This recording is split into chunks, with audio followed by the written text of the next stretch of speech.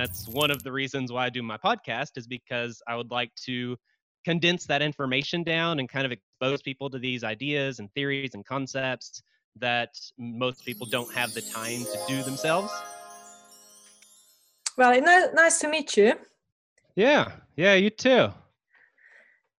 Thank you very much. So do you have like thanks for having me on. Do you have like a specific outline you want to do, or kind of just whatever we get into? I'm not really having any. I like to just, as we just meet somewhere in a cafe, for example, which I always say, Okay. how we would go from there. But I was consuming your contents pretty much all day. Okay. What did you get into? Well, obviously, I went for your COVID episodes. But I had another record today as well, so I had a couple of hours break. But I tried to really get into as well, because obviously when the lockdown started, watching the news and trying to search and read more and more, which I already mentioned in an email, a little bit scared me at one point. So I was like, I stop reading about things, because it's sometimes it just doesn't help. Yep. But then I read your post on Reddit, and I was like, you know what? The whole reason as well I started this podcast, this series in lockdown, is about this as well, like what is going behind the scenes. And yes, in your podcast you always say that's your own opinion. That's your opinion. It's not like it's not like, but you're trying to like do a disclaimer that it's not 100% fact. But if you look into those details, pretty much they are. So yeah, I try to stick with things that are mostly proven, at least. And so that's a lot easier if I go like modern history, like 10 years ago, and you've got declassified documents that kind of show this is exactly what happened. But yeah, doing current event stuff, it's really hard because nothing's proven. So you never know for sure. But there's a lot of evidence and all the little pieces line up. So I try to stick with that narrative that I can back up logically and with facts. So even if it's not 100%, there's a very good chance that that's the way things are.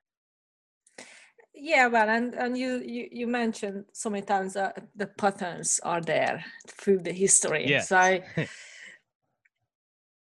So just, you have to look out for that. Yes, yeah, definitely. And it's not stuff that you really see on the news. You either get the total conspiracy theory side that the virus is made up and everybody's, needs to go on about their business and it's nothing. Or you get the other side where if you step outside, you're killing grandma and it's, the end of the world. And so the reality is that it's somewhere in between there. And it's really hard to, battle all that information. A lot of the data is really bad. And so it's hard to find good data itself. But even when you do, you're concentrating so much on that stuff, and our lives are interrupted and everything's kind of crazy right now and it's weird and all this stuff that you kind of lose track of more of the larger politics and the macro, like sociological issues that are going on and changes happening in society and the people in the backgrounds. That's kind of it's almost feels irrelevant when our lives are being turned upside down and people are dying and it's a serious deal. So it's really hard to kind of, I guess, balance all those different things at the same time. Hard or impossible, but I do what I can. Well, definitely. It's not just about these 3 episodes you've done, like as a special episodes or series or how you call it. In your whole podcast and your biography as well, it says you have a lot of knowledge, and the amount of work you must have put it in research it must be like, I don't know, like you made me feel like I'm doing like, what I'm doing is just, I'm just talking to people and yes, I'm reading through some like who is the person is really and what they're doing, but actually it's not much work I do with it, and I feel like I have to find another topic or something to actually feel like so useful in a sense. But now it's huge amount of work you must have done already. Yeah, it's a lot of research, but it's stuff that I've been interested in, and so that really works out. It's stuff that I want to learn about myself. I have time to listen to stuff while I'm at work, and so I can do hours of research every single day during the week and consume stuff that I'm interested in, really educate myself, and then I can just, even though it's a lot of research and a lot of work from that perspective, most of it is while I'm at work doing my job and getting paid. So it's really nice. I'm not doing hours of work at home, over my computer desk. I'm kind of just listening to stuff all day long. And so that part of it makes it a lot easier because I can get hours of research done every week, but I'm not having to spend a lot of my personal time. So that's an advantage that I have that most people don't. And that's one of the reasons why I do my podcast, is because I would like to condense that information down and kind of expose people to these ideas and theories and concepts that most people don't have the time to do themselves. And so if someone doesn't have, 5 hours a day to research things, and if you did, why would you? That's, a little ridiculous. But I can give an hour-long podcast a week that can condense all that information down and try to get the really important stuff and try to explain it in a way that everybody can understand it. But at the same time, it's good information, it's detailed, it's stuff that even if you know the basics, you will still get stuff out of it, and that's kind of my goal, at least. But I think it's very nice because for one, it's kind of a lucky part for you that you can do something for yourself while you're doing work. And as you said, there's not many people out there can do that. And the second, Yeah. that you're giving out value to people, because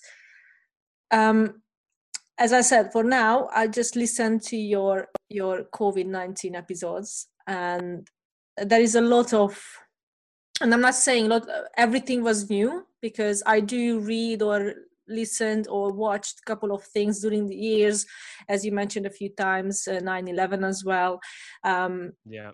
and but there are a few things I try to like write down as well to make sure we're going through what is actually.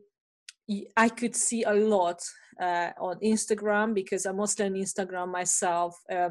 But the things are there also went through like weeks ago. Now again is something else taking the mainstream, as we all know what's happening. But like, I don't even know, like there's so many things about, you mentioned a lot about the vaccines, these ID card, the 5G. And I was like, I just got a new phone with the 5G, and the people like throw it away straight away. And I'm like, oh my God, what's happening now? I'm so confused. Like, but things like that. And it's for me as well scary, and um, I just don't know like what is true. But again, I'm not doing the research to see what's the percentage of this. But I always say I believe everything can happen, because I already know that what people can do for money and power. So Yeah. Yeah, it's hard because on one hand, when I was first looking into this and the pandemic first hit, you had doom and gloom on all the mainstream media, and governments were cracking down. World Health Organization said that it was like a 3.5 to 4% fatality rate, which is crazy. That's huge. And that's a really big deal. And you saw pictures of people in China, like bodies in the streets and just crazy stuff. And so that I have a wife that has severe asthma, and then we also have a 6-month old, and he's actually been sick prior to this a few months ago and had to go to the ER for breathing issues. So a respiratory virus is kind of a big deal for them. And so even if I would be perfectly fine, more than likely, they might have issues. And so, especially at first, I was concerned about that. We were being very conservative. We were staying home, doing the isolation stuff, being very careful. But especially in the past week or two, it seems like a lot of the data that I was seeing from the beginning from like alternative media sources, which are from people that I trust and they are very well researched, but it is still alternative media, which is very different than like the CDC coming out with something. And so, since I was being more conservative about it, and we have personal considerations here, I was still suspect of what I was hearing, that, oh, this really isn't as big of a deal as they say. It's governments and people in power using it as an excuse.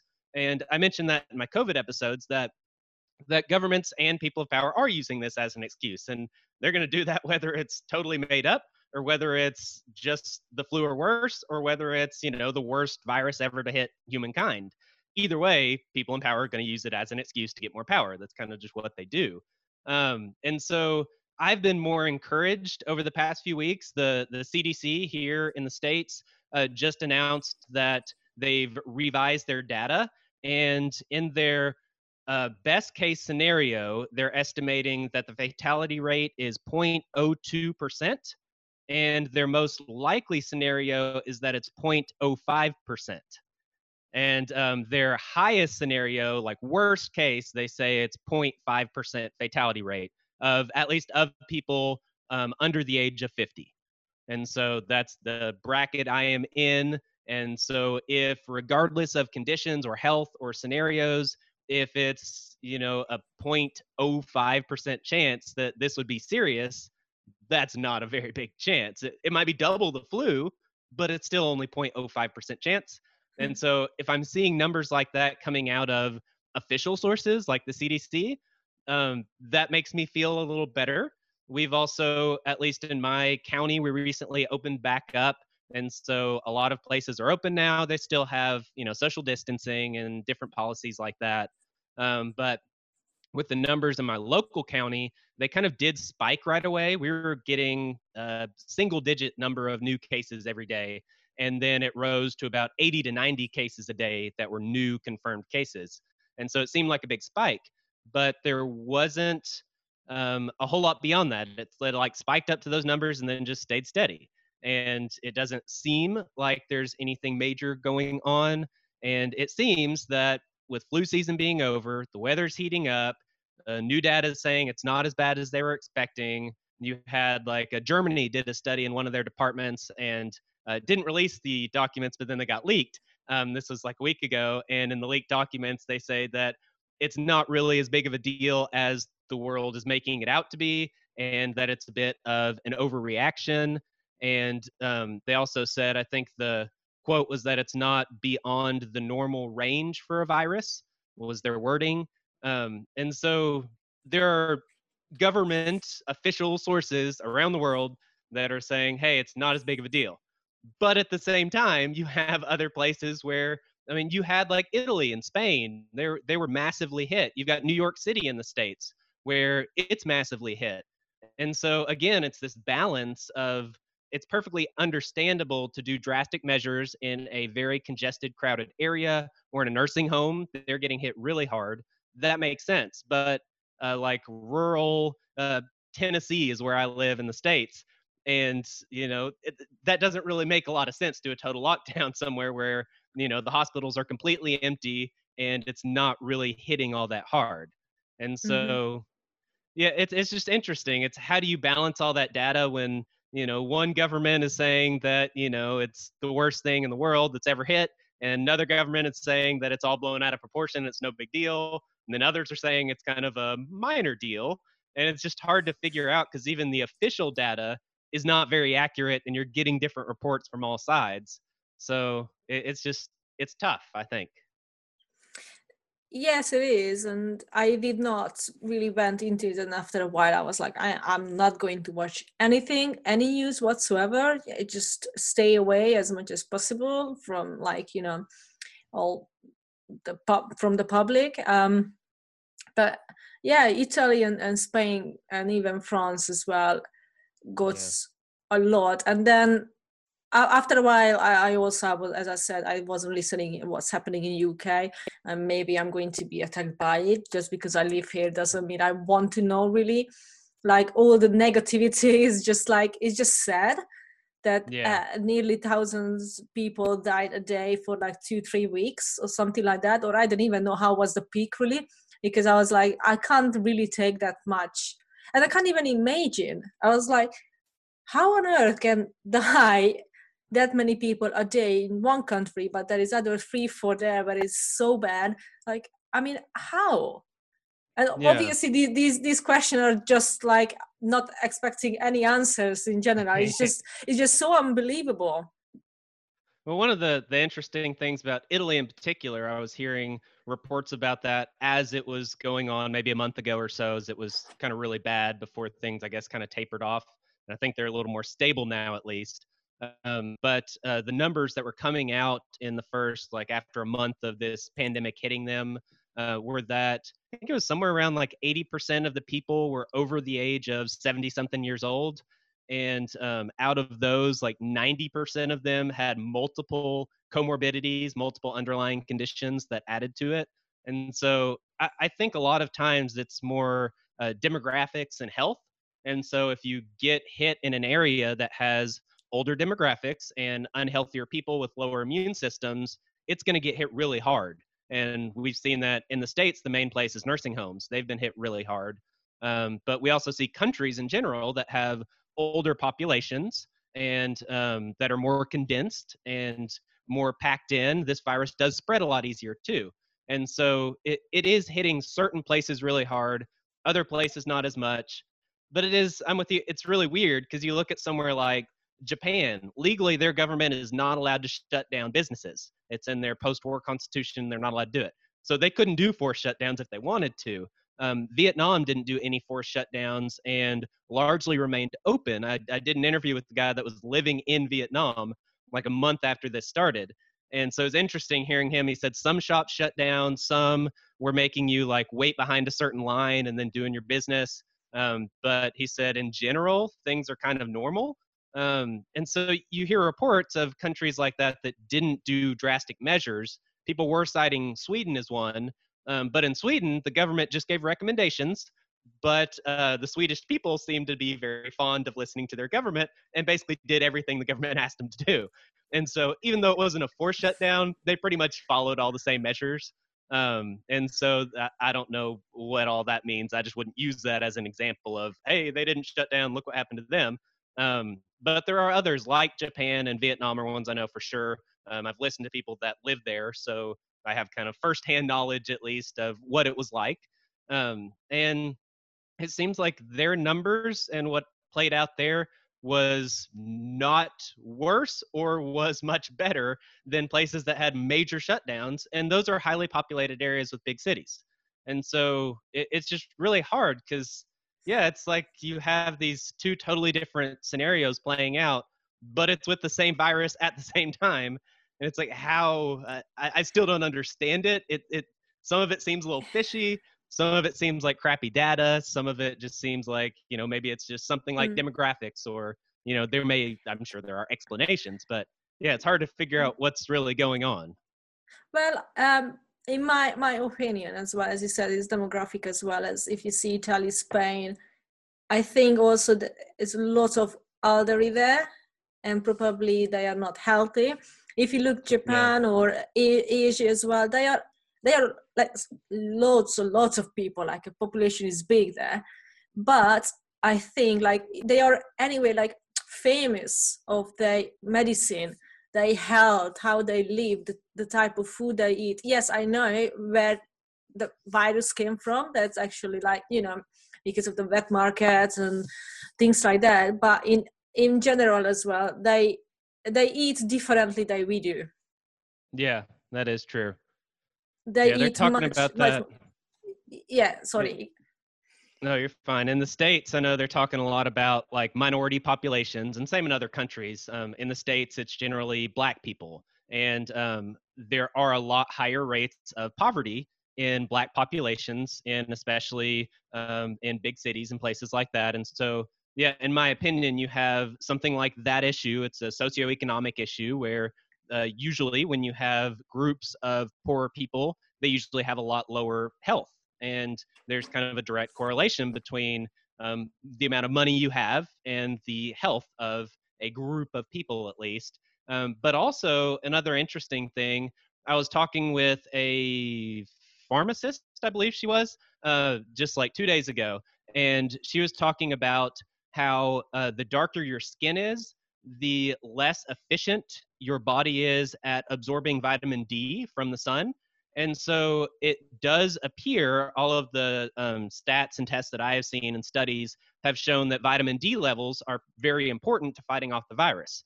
And so if you have somebody that has darker skin and they can't absorb as much vitamin D, this person I talked to said almost every single black person that came into their office always tests very low on vitamin D levels. It's just the way it is. It's their skin just doesn't absorb things the same way. It's darker, and so that can play an issue too, which is kind of hard to talk about because as soon as you start talking about someone's race and relating that to them being more at risk or something like that, then all of a sudden you get into either eugenics on one side or racism on the other, and neither one of those are very good.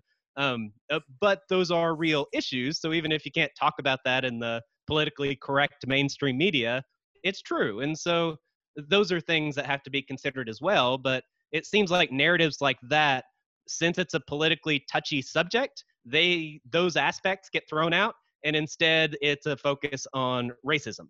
And we see that playing out right now all over the world, Yeah. but especially in the States with the protests and stuff. And again, it wasn't, at least in my opinion. So when I first saw the George Floyd video, it was on Twitter and I saw it pop up. I watched the first few seconds, then I was like, I know what's happening. I really don't want to watch this. And I didn't. But to me, it didn't like spark anything to me because I had seen videos similar to that at least a dozen over the past 6 months where it's a cop that ends up killing somebody. And by my definition, it would be murder. And usually it's no-knock raids where they'll bust into a house and the homeowner thinks they're being broken into usually and tries to defend themselves. Cops shoot them and they're dead. Sometimes it ends up being that it was the wrong house, and just really bad situations. But that has happened many times. A lot of the people I follow on Twitter, I've got a Twitter account for my podcast. I'd never done it before. And so I follow people that kind of are in line with the types of things that I cover, especially on the alternative side. And a lot of them are very against the state and very against the police in particular. And so I'm always seeing those. And I've seen so many of those that I saw this one and I was like, oh, it happened again. Like, what a shock. And the issue here to me is that it's an issue of power. It's the power of the state, it's the power of the police, and abuse of that power. And that's what's happening. That's the problem. It's happening over and over again with white people, black people, Hispanic people. Race doesn't really seem to be a big factor in this. However, this one video and this one case blew up into this giant protest worldwide, and it's this huge deal. And everybody is focusing on racism, and pretty much nobody is focusing on abuse of power and power issues. The only power issues is, oh, let's abolish the police department. Well, then what are you going to have? The military. Don't you not want, martial law in your city? Like, I doubt you'd be on board with that. And usually for us, it's more the left side politically, the what we would call liberals or progressive groups that are pushing for this. But at the same time, those are the same political movements that call for no one having guns and only the police should have guns. Citizens shouldn't have guns. Well, if you say only the police should have guns, but you also say the police can't be trusted with guns, it logically breaks down. And unfortunately, those types of conversations don't seem to be happening. And instead, it's just let's focus on racism and how bad it is and destroy everything. And it's just not productive at all. I see.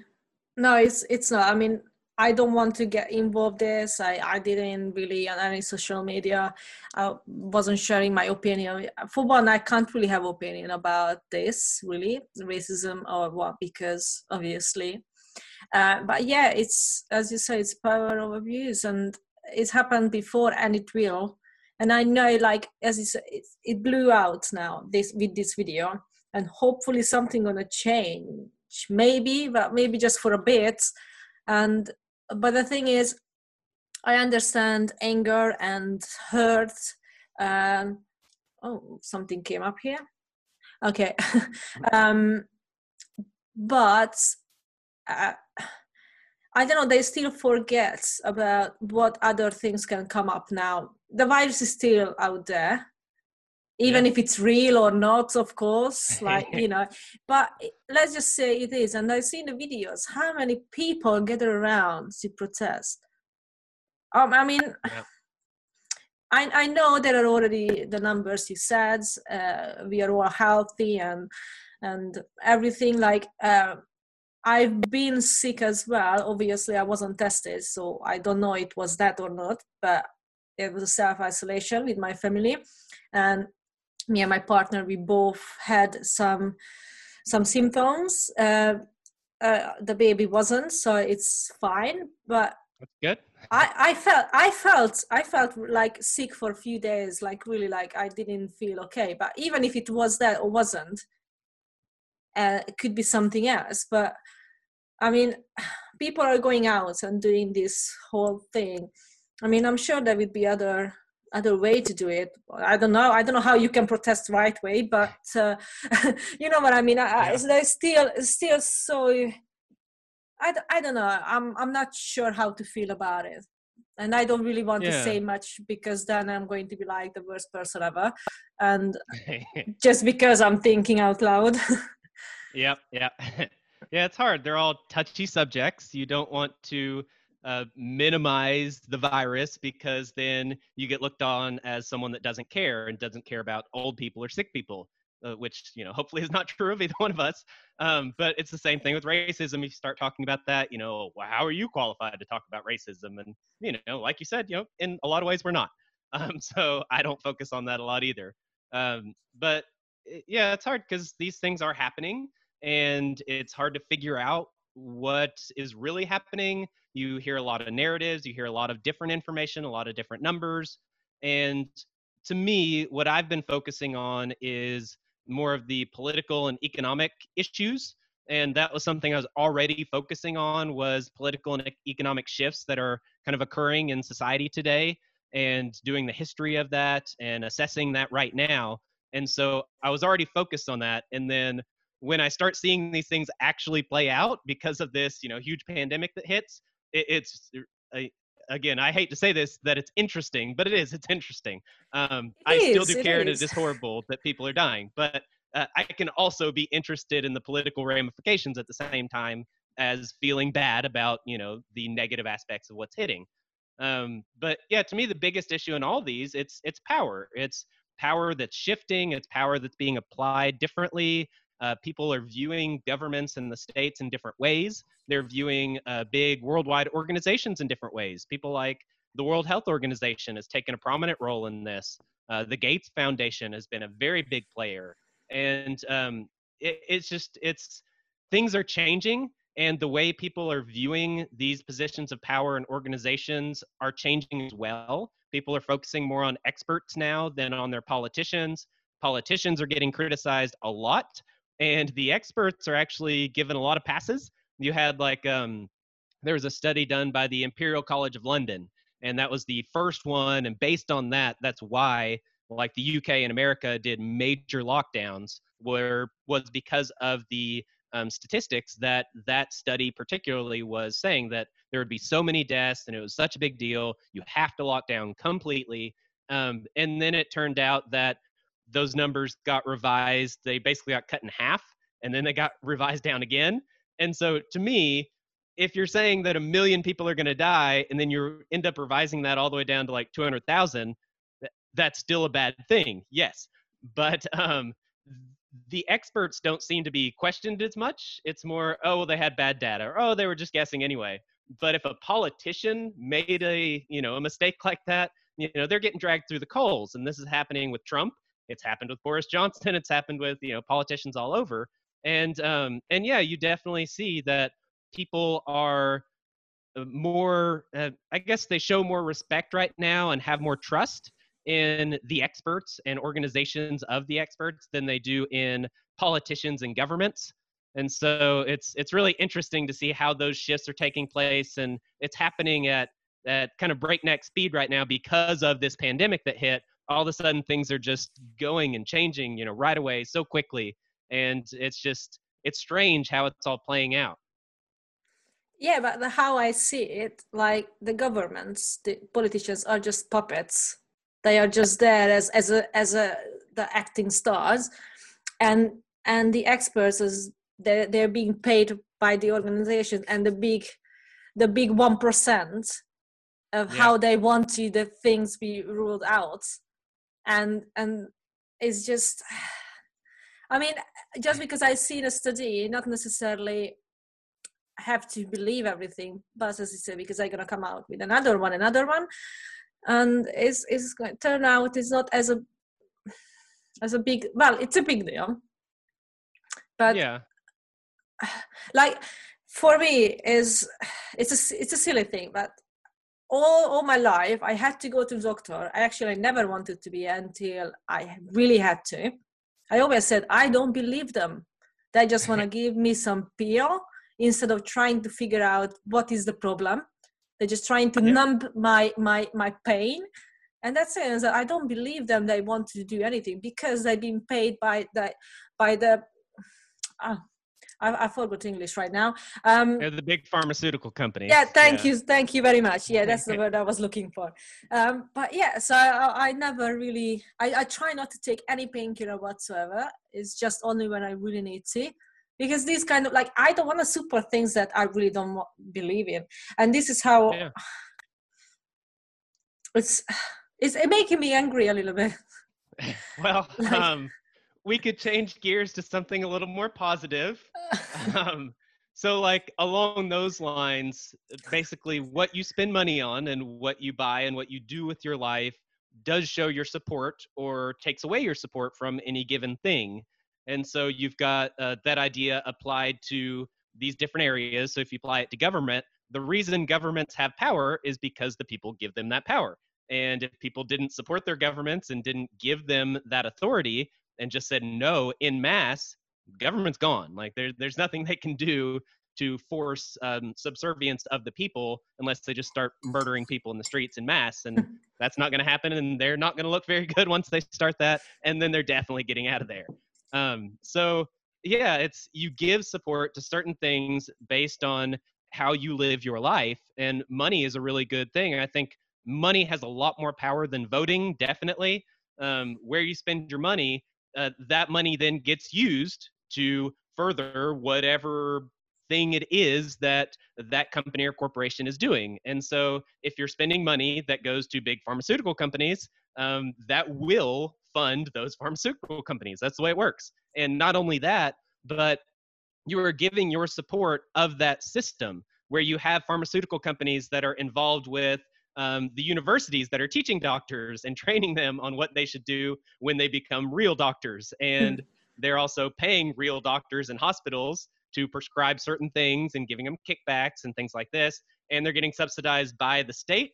And then they have lobbyists usually that are helping write regulation that regulates their industry. And it's all totally corrupt. But you end up giving that support when you use your money with those types of people and in that system. So I'm with you that my goal would be to live in such a way that I am not supporting these corrupt organizations and systems. I do not support them definitely, but I also don't want to support them financially. I don't want to support them by acting like they deserve my respect. I've had a really hard time. The military is a really big one for me because war, in my opinion, it's a racket and it is one of the biggest travesties in modern time.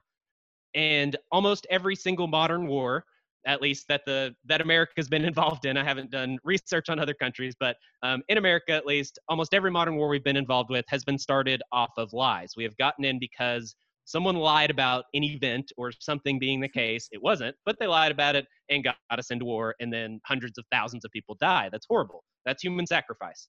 yeah. But at the same time, those soldiers are fighting for their lives and the lives of the people beside them and the freedoms of their families and all these, noble qualities, even though in reality they're not.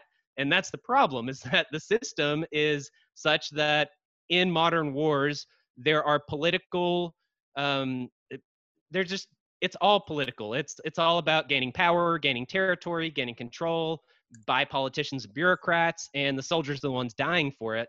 they think they're dying for the freedom of their country and for their fellow man, but in reality, they're actually supporting this corrupt system by being involved with it. And so that's one example where it's really hard because I don't want to minimize the sacrifice of military personnel. They do very brave things and very heroic things. At the same time, the system is totally corrupt and is all about human sacrifice, which is evil. And I do not support that at all. So it's really hard to kind of toe that line in normal society where you don't look very good if you say something bad about the military and soldiers because they're the heroes and you should respect them and be in awe of them. And it's like, well, yes, but there's this other side as well. And so there's some mainstream things like that, or like government in general. If you go out and tell people that you don't support government as a whole and that you believe in anarchism of some degree, then people think you're crazy and that you're voting for like rioting in the streets and that's what you want. And it's like, well, no, I just might not believe that some people should rule over other people. That doesn't go well. And but that's not a respectable thought. And so it's hard. To me, it's all about finding ways of living in such a way that you are not supporting these types of systems, but also doing it in such a way, at least for me, where I am still following the laws of my local country and state. And so it's another balancing act where there are these gray areas of, let's say, something like growing food. I can grow my own food. We have a lot of gardens at my house. We've got 2 acres, so it's a decent size bit of land, not huge, but decent size. And we grow a lot of our own food. We've tried to do that more and more. And that's a way that I can save money, which is good for me. I can also make sure I'm eating food that doesn't have pesticides on it. It's not GMO. It's not unhealthy in those ways. So I'm not supporting big agriculture, which is, also another corrupt system. And I'm not spending money in the store, which means I am not giving tax money to the government that I don't agree with as well. And so by doing things on my own, or we've got someone we buy our beef from, ground beef from, and he has a farm about an hour away and he has cows and processes them and sells the beef. And we buy from him. Well, when I do that, I don't know, but I would guess he's probably not reporting all the income for tax purposes. Most people, like you go to a yard sale or garage sale or something like that, like you buy something for 10 bucks cash, you're not going to write that down on your taxes. That's ridiculous. You should though, but yeah.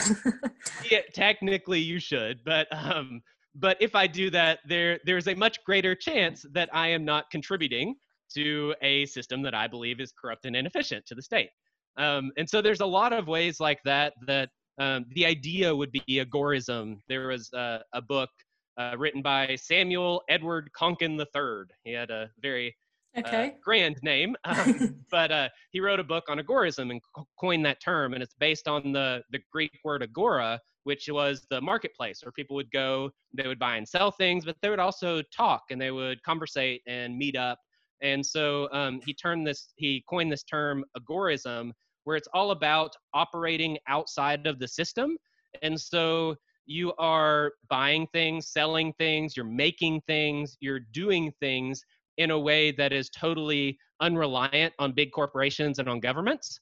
And that's a concept that I've really latched onto over the past few years, where I can do that in ways that I'm not breaking the law. I am definitely not hurting anybody, and I'm not supporting these things that I don't agree with. And so like one of the things I've done during this quarantine time with COVID-19 is I've put in more gardens. I've planted more berry bushes and fruit trees and all kinds of stuff. And I've planted around 300 plants in the past 2 months. So it's been a lot of putting in a lot of stuff that's going to produce for me and help me operate outside of the system.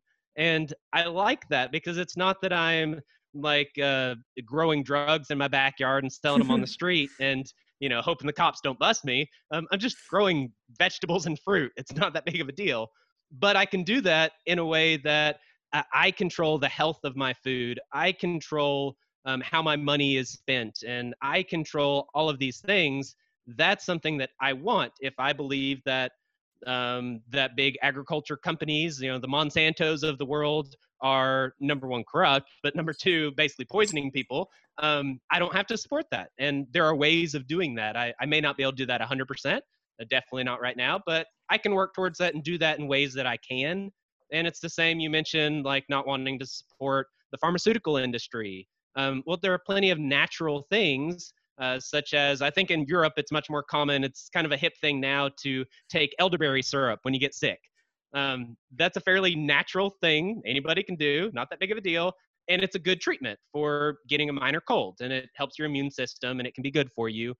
There's lots of things like that, like taking supplements to boost your immune system, and then you don't get sick as much. It means you don't go to the doctor as much, which means you don't get prescriptions as much.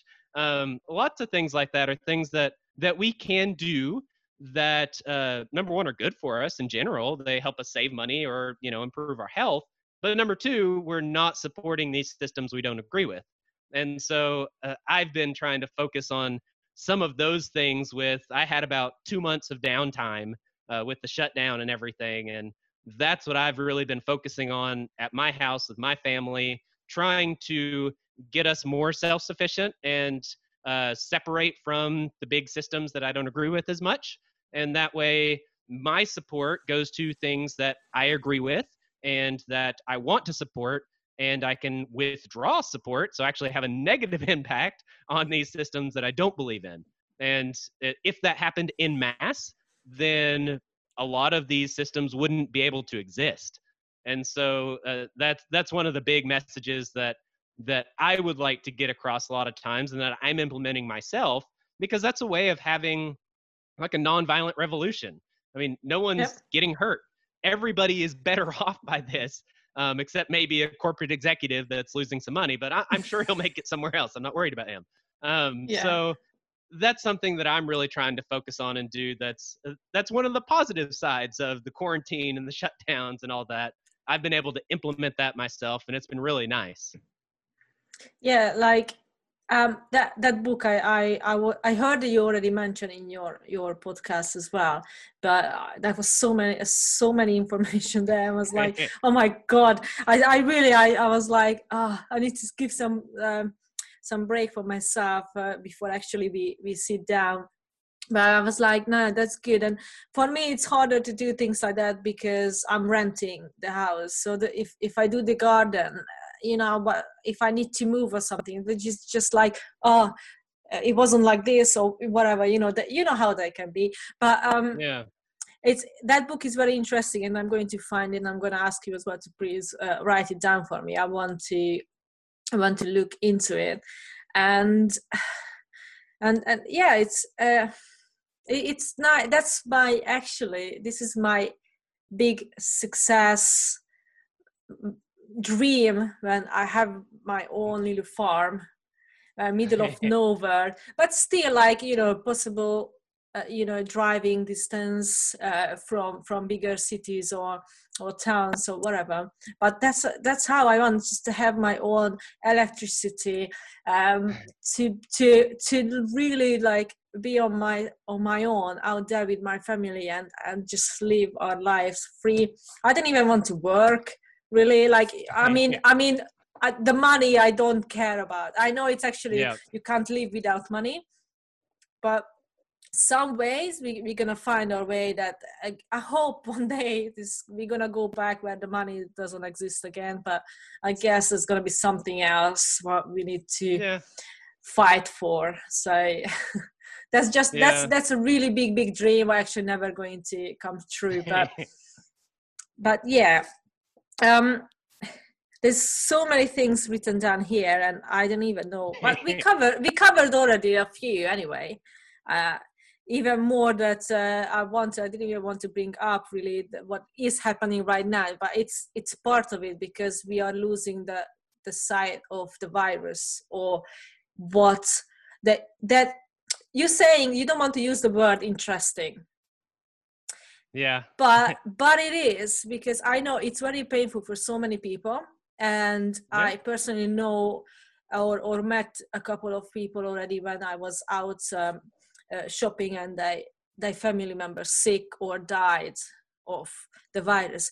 But it is interesting what's happening, because as I heard you as well saying it, when it actually started, the whole panic, I was like, as I said at home, that I think we need to start just getting a couple of things, what is really important, like very necessary, like dry food or canned food, because I think it's that people are gonna go mad. And my girlfriend was like, oh, come on, just leave it. And we both working in retail in a big supermarket. And I was like, just every day, a couple of things, just let's get. Now it's okay. And then people started to go mad. Yep. And the problem is, what actually happened, we were on holiday, but we planned not going anywhere. Like, just stay at home with the 17 months old, 18 or, she was 18 months, just we just doing our thing. And then I never watched news. I just only watched for 3 weeks when it started, but I don't watch news at all. And then holiday, and I go back to work for a week. I was like, what the hell is happening, guys? Like, what is going on? And then the toilet paper all gone, but which I found funny in a way, that everybody focused on that first. Yeah.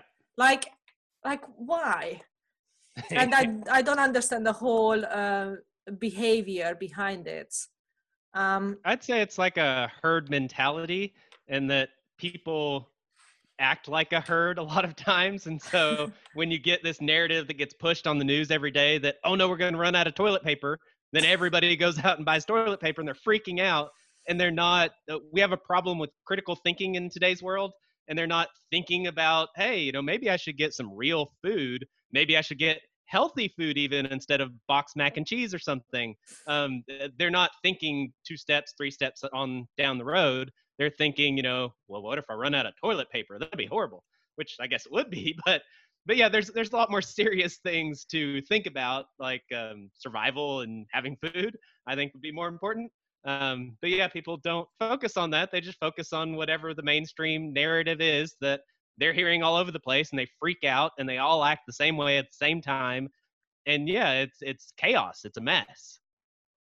Yeah, it's like, and I was working there, and I was like, things like what is not matter, that those food, they are like empty, and I'm walking through I don't know how many kilograms of potatoes through, on a shop floor. And I was like, why on earth you're not like, oh sorry, my thing is gonna turn off. But why on earth you don't think? And God damn it, sorry, I use this a lot today already. So I just don't see the point for some kind of behavior, to be honest. Like, but yeah, so what I wanted to say really is the interesting part. It is because I already knew that it's going to be a big change. Yeah. In such a life, because how many people lost their jobs? I might not going to have a job when I'm supposed to go back.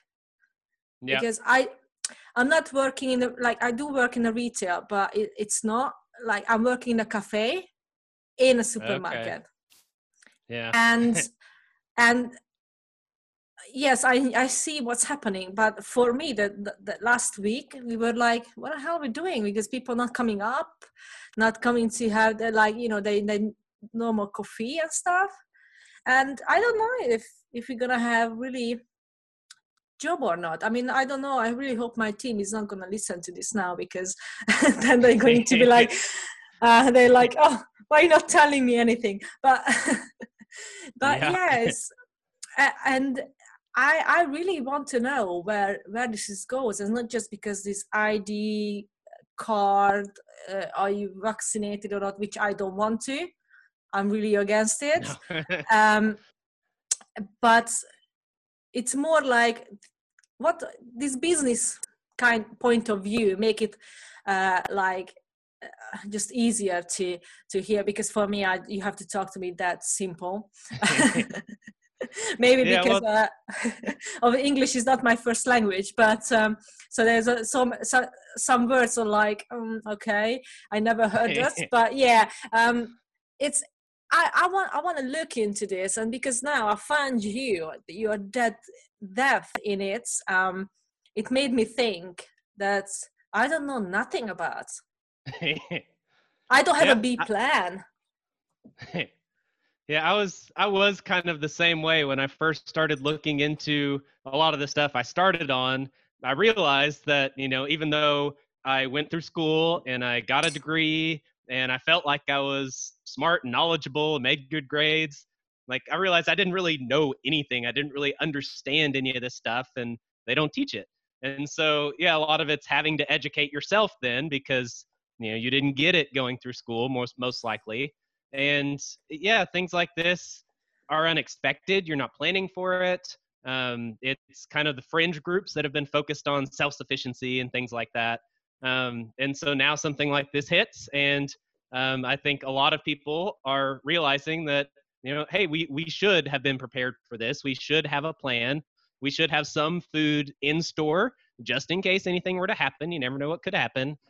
Things like that. And I think that's one of the positive things that will come out of this is that people will be more prepared and more focused on their health and on being prepared for the unforeseen that could happen at any time.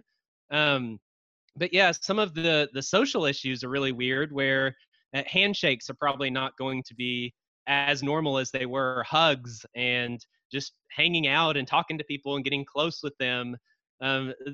That's something that I'm afraid of, that you'll be scared to even get within 3 feet of someone in line at the grocery store, much less like meet a new person. Heaven forbid you meet someone new because you might give them a virus and it's horrible. Or if you happen to cough or sneeze and you're out in public, then everybody looks at you like you're spreading disease around. And it's just, I think there are a lot of dangerous effects that has on just culture in general. And I'm really hoping that this is temporary and that those things go back to normal. But my rough theory right now, at least, is that things will start to go to normal, back to normal soon. And you had, I know in the States we had this, I don't know if you guys did, but there were some protests against the lockdowns. And there were a lot of people kind of speaking out against it. And there were some protests where people got out in the streets and they were not happy that the state was locking things down. And it kind of felt like people were getting a little fed up. They were kind of done with it, and they weren't going to listen anymore. And that's kind of right when all these new protests started. Was right about that same time. But I think we're at the point where people will get tired of it and they will say, hey, things are dying down. I'm not seeing it a lot in my personal life and people I know. Let's kind of get back to normal. We don't want to lose these aspects of our culture and friendships and stuff. And I think that will happen. People will get closer to normal, but a lot of the preventative measures will probably still be in place, especially in businesses where you might have like some lines in the floor where you have to wait in a line and you distance from people, or pushing for a cashless society where you're not passing out that dirty cash and spreading disease and all that kind of stuff. So I think all of these will be running in the background and they'll still be there, but people will start to kind of get back to normal. And then my prediction, at least, is flu season rolls around next year, and it will, because we have a flu season every year. That's just the way things go. And now we have a new virus that's going to be around with all the other flu strains. And I think I think we've been prepped to be ready for a second wave. I think that narrative has been pushed ever since this thing first hit. It's been this talk of this, dreaded second wave. And either it will be horrible or it won't be horrible. And I think regardless of what it really is, I think that is going to really solidify a lot of the things that people were thinking were going to be temporary. And a lot of states and a lot of certain types of people will be basically blaming those crazy liberty people for this new spike. And it's like, yeah, your beloved liberties and freedoms, look what happened to society when you actually expressed them and got out and interacted, and instead of following all these guidelines and staying apart. And all this stuff. And I think a lot of people will fall for that and they'll feel bad, they'll be pressured. And I think a lot of these more temporary measures might become more ingrained after that happens. And maybe governments will be pushing through some new bills, things related to like the cashless society thing is an easy one. People have been pushing for that for a long time. I I think don't with mind that today's though. technology. Yeah, yeah. I mean, in a lot of ways, that's a lot easier. You can, scan your phone and pay for something instead of having to like dig out and find all these bills and change. And it is a lot more convenient. It's a lot easier, and it does make a lot of sense. And I think a lot of those types of things will happen. And I guess what I am worried of is that though the positive gains in efficiency and things like that you get out of something like going cashless, there are a lot of efficient aspects of that. It's a lot more effective, a lot more efficient. But I think a lot of those will get co-opted for more nefarious purposes. For example, if you have a digital currency, a government or an organization, whoever's in charge of it, can track and trace every single purchase from every single citizen, every single transfer. You can't give your friend $10 without them knowing that you gave your friend $10. And people are worried about like their data being collected on Facebook or on Amazon or whatever. Well, this would be like all of those combined. It's everything that you spend money on and use your money for, which is, all kinds of things in life. All that data is collected in one place for every single person. And again, that in and of itself is not necessarily a bad thing. But when you look at kind of the corrupt systems and the organizations and governments that would probably be in charge of this, and a lot of times they do things that are corrupt and bad for people, and they would then have a lot more power and a lot more information and data to do whatever they wanted and push whatever agenda they wanted.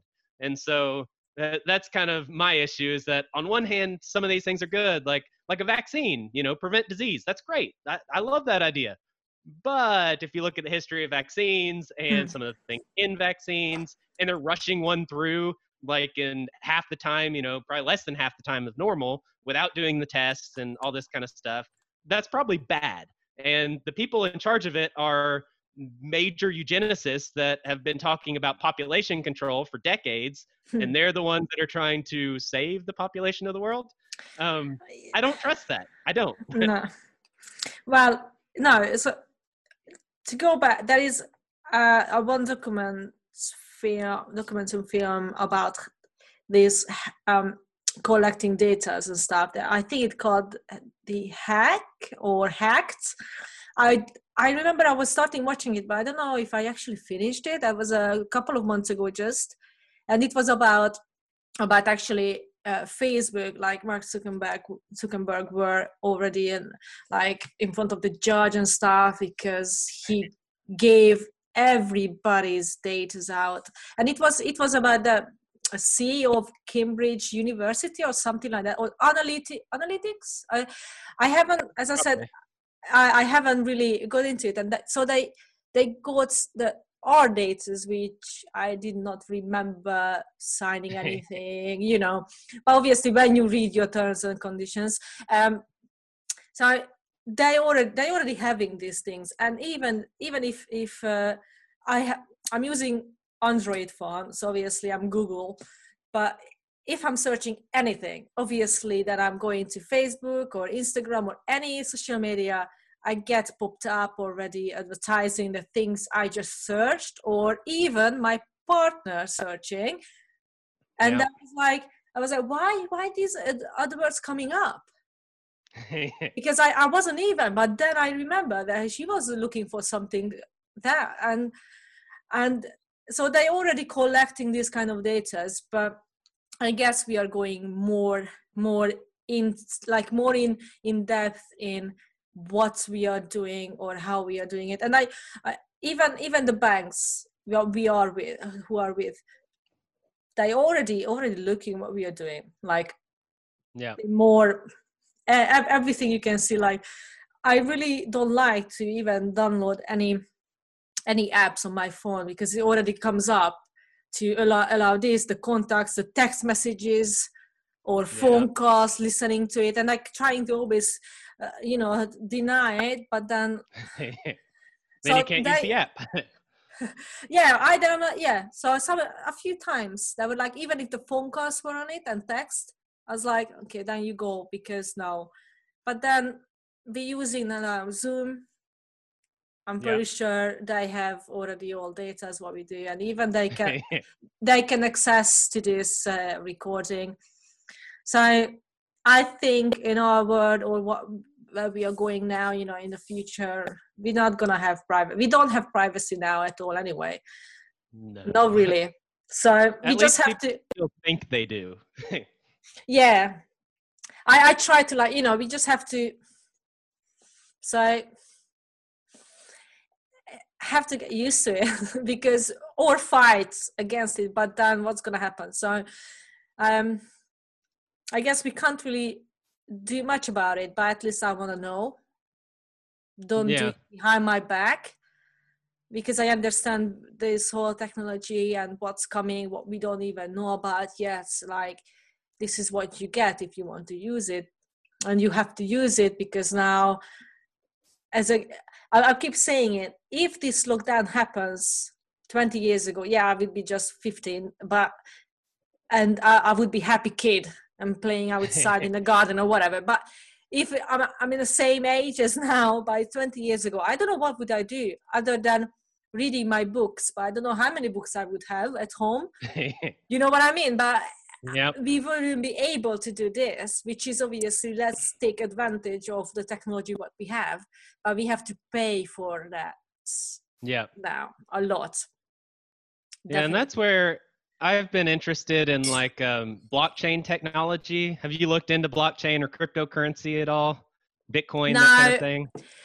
I tried before, but I don't think my brain can consume that.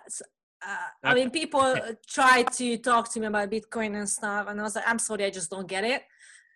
But it always takes one person to be able to translate to somebody Yeah. else what it is about. So go ahead and let's see if I Well, actually. the You the never know. biggest thing about it is that it's not centralized. So instead of having one bank or one government control a currency and have all that information, all that data, instead of that, you have thousands or millions of people all around the world that are using their own computers to process transactions and basically work the network behind the scenes. And so it's not all concentrated in one place. And then depending on the cryptocurrency, there's a lot of them that have privacy encryptions where your data is completely private and no one knows that it's you that sent this amount of money to so and so. A lot of them don't even know who you are or who so and so is or how much money it was. So they've got technology where you can verifiably send money, so to say, to somebody, but it can be done with complete privacy and also be done in a way that you can completely trust that that transaction occurred the way it was supposed to. And so there are groups that are applying this to things like chats and text messages and publishing videos and having a browser, things like this, where you can apply a lot of these principles of decentralization and having more control over your information and your data, more privacy. And really, there is nothing that a centralized source can do to stop that. Even if a government cracked down and said Bitcoin's illegal, they can't shut down the network. It's still going to exist all around the world, and there's nothing they can do about that. And so it can't be hacked, it can't be altered, and going into it what the rules are for that currency. It's not like right now the U.S. has recently I don't know, printed off trillions of dollars for support for the pandemic and for big corporations and things like that. And so all of a sudden we had so much money that was in circulation at one time, and then all of a sudden there's trillions more that flooded in. And so anytime you have more of a given thing than you had before, it becomes less valuable because there's more of it. It's a lot more common, so it's not as valuable as it was before. And that's a problem you have with money. That's where you get inflation from, or one of the sources. And so if you have something like Bitcoin, where you cannot just arbitrarily create more Bitcoin, It's impossible. No one can just say, hey, we need 1 million more Bitcoin. Let's go ahead and make it. That's just not the way it works. You have to, you do what they call mining, where, as your computer processes transactions for the network and you're doing work to help the network run, you get reimbursed for that in Bitcoin. And so that's how new Bitcoin are created. And so you have to do work. It's part of the system running. It's not something that, a person or a group can just decide to create. And there's other coins that do things different ways. Some have set inflation rates, and they all have different rules based on how they believe a currency should operate.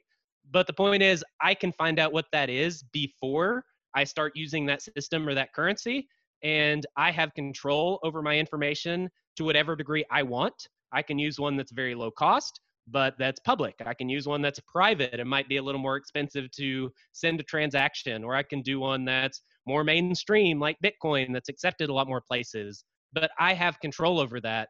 And all that data and the network itself, the system itself, is not controlled by a centralized source.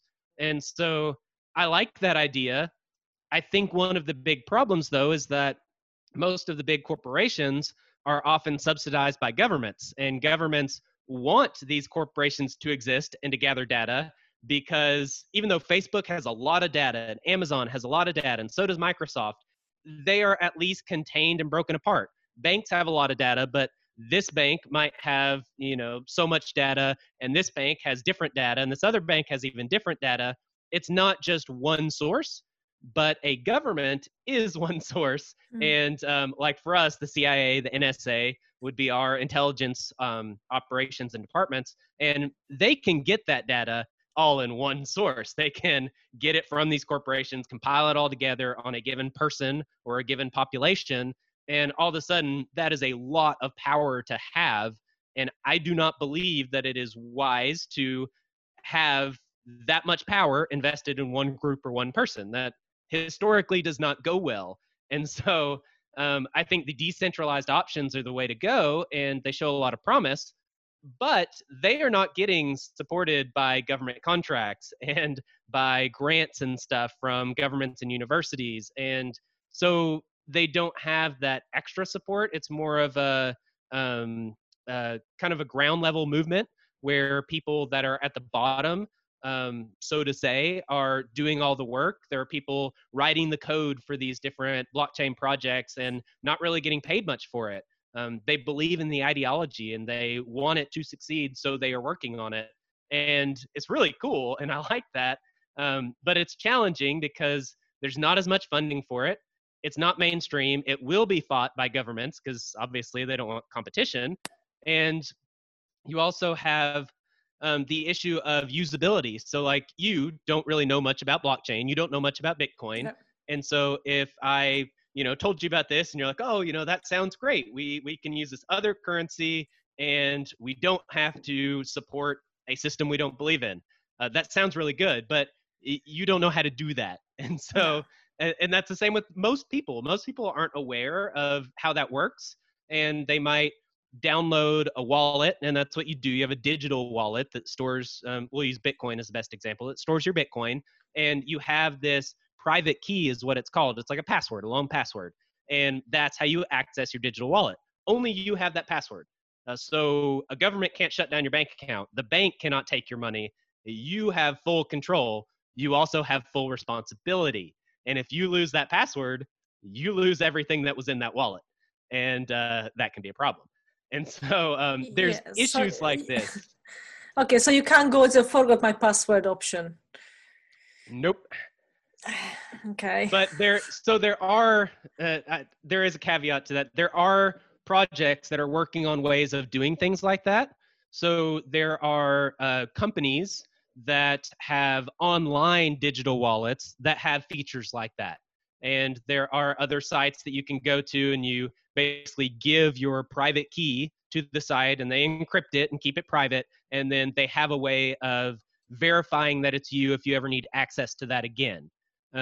So there are options there, but it kind of goes against the principle of having full control and ownership of your own money, because now all of a sudden someone else could potentially hack that company and get your passcode and take all your money. which they can do at a bank too. Banks are usually insured and you get that money back. Some of the exchanges that deal in cryptocurrencies are also insured and would and have given money back when they've been hacked before. But the advantage is if you are the only person that can access it, you cannot be hacked unless someone physically comes to your house and threatens you and you give them your passcode. There's no other way for them to get it. They have to get that private key. And if you store it in a locked deposit box at a bank, then even if they come to you and threaten your life, you still can't get it because you don't have it. It's, in the bank. And so you have a lot more control. To me, it's a much better system, but you have this issue of basically people being educated in how to use it and how it works and what the pros and cons are. You need people that want to take a little more responsibility and that are willing to give up a little bit of convenience in exchange for a lot more control and a lot more privacy. And that's one of my biggest complaints with society today, is that we live in an age where people want convenience and entertainment. And if it is not convenient or entertaining, they do not want to have anything to do with it, no matter how good it is or, the benefits they would receive. And so that's why you have people that are, eating fast food every single day and they're 400 pounds and they're on 20 medications and they're going to die when they're 30 because it's just not worth it to them to do anything different. They like it. It tastes good and it's easy and that kind of stuff. And people do that kind of thing to their own detriment. And so that's a problem. And it really prohibits a lot of these types of movements from gaining traction and actually going somewhere, because people aren't really interested in learning or educating themselves or going out of their way to do something. And that's what you need if you're going to have any of these things succeed. So it's hard. Like today and the past few days, I've been listening to a podcast with some lectures and an audiobook about the American Revolution and the colonial era. And it's been really interesting because a lot of those ideologies that came out of England and out of the States were, I guess, before they were the States, but a lot of those ideas and ideologies were things that were going around. That's all right. It was so silly. I wasn't keeping an eye on my phone, and I'm gonna have a proper internet on Wednesday, so I'm using my phone, and I was like, Jesus, why did you froze? I was like, what's happened? And I was like, oh my God, that was really silly. Well, I do have another roughly 45 minutes is kind of my hard stop. So we've still got plenty of time. Well, it's up to you. It's up to you how long you want to take it, obviously. I had a coffee just before 10 p.m. So. Yep. But I can sleep like this, so it's not a problem at all. I'm really sorry. It was like, oh my God, that was really stupid. I really don't like to use that word, but it was. It's still converting together. Okay, so it did save that half of the conversation at least? It's still 28%, but it's converting the recording, which was like, oh my God, I hope you did not lose it. I was like, please. Yeah. Well, I had that happen one time. I was doing an interview and we were like 45 minutes into it. And then it was on Discord and it just dropped it. And we couldn't figure out why, but it just stopped and didn't save it or anything. We had to totally redo the whole thing. It was a pain. Yeah, I can imagine. I was like, oh my God, my heart. I started to sweat and everything. I was like, no. I mean, I'm having a good time and learning a lot, but like at least just have the recording. Yeah. Sorry, you were middle of your thoughts actually. I don't know if you remember what you were talking about. So just let's I know where I was going. I don't know where I left off. Yeah. That's okay. Just continue where you meant to go. Okay. So yeah, in today's society, people are really focused on entertainment and convenience. And if they don't have that, they don't want to have anything to do with whatever it is. And the problem is that if there's going to be a movement of any kind, if it's going to be a movement that's towards true environmentalism and taking care of the planet, or towards increasing privacy and controlling your own data, or self sufficiency, or whatever the movement might be, you have to have people on board with a common ideology and that are willing to sacrifice some amount of entertainment and convenience in exchange for joining and educating themselves and living out whatever that movement is. And that's one of the big problems I see today. One of the things that gives me hope is that I've recently been doing a lot of research related to the American Revolution and the colonial era. And one aspect of that that I was listening about today is Thomas Paine, who was a famous author at the time. He wrote Common Sense, which was a pamphlet that talked a lot about how there should not be a king and people should not be ruled, and a lot of these concepts related to more political theory, political philosophy, that kind of stuff. But it was a fairly short pamphlet, and it circulated. I actually recently just did ran the numbers on calculating what it would be today, and it was the equivalent of if an author in the United States sold over 12 million copies. And so that was the circulation of this pamphlet, Common Sense, in the colonies at the time, if you do the ratio of their current population at the time. And so the point is that it wasn't just the intellectual elite that were getting on board with this ideology and getting on board with this movement. It was the masses. It was just the normal people. And people were interested in this, and they were reading it and discussing it and acting on it. And this is something that has happened historically. It could happen again today. And that's what I'm hoping for, is that maybe events like this kind of spark people to, I guess, kind of point out some of the things that they should be working on.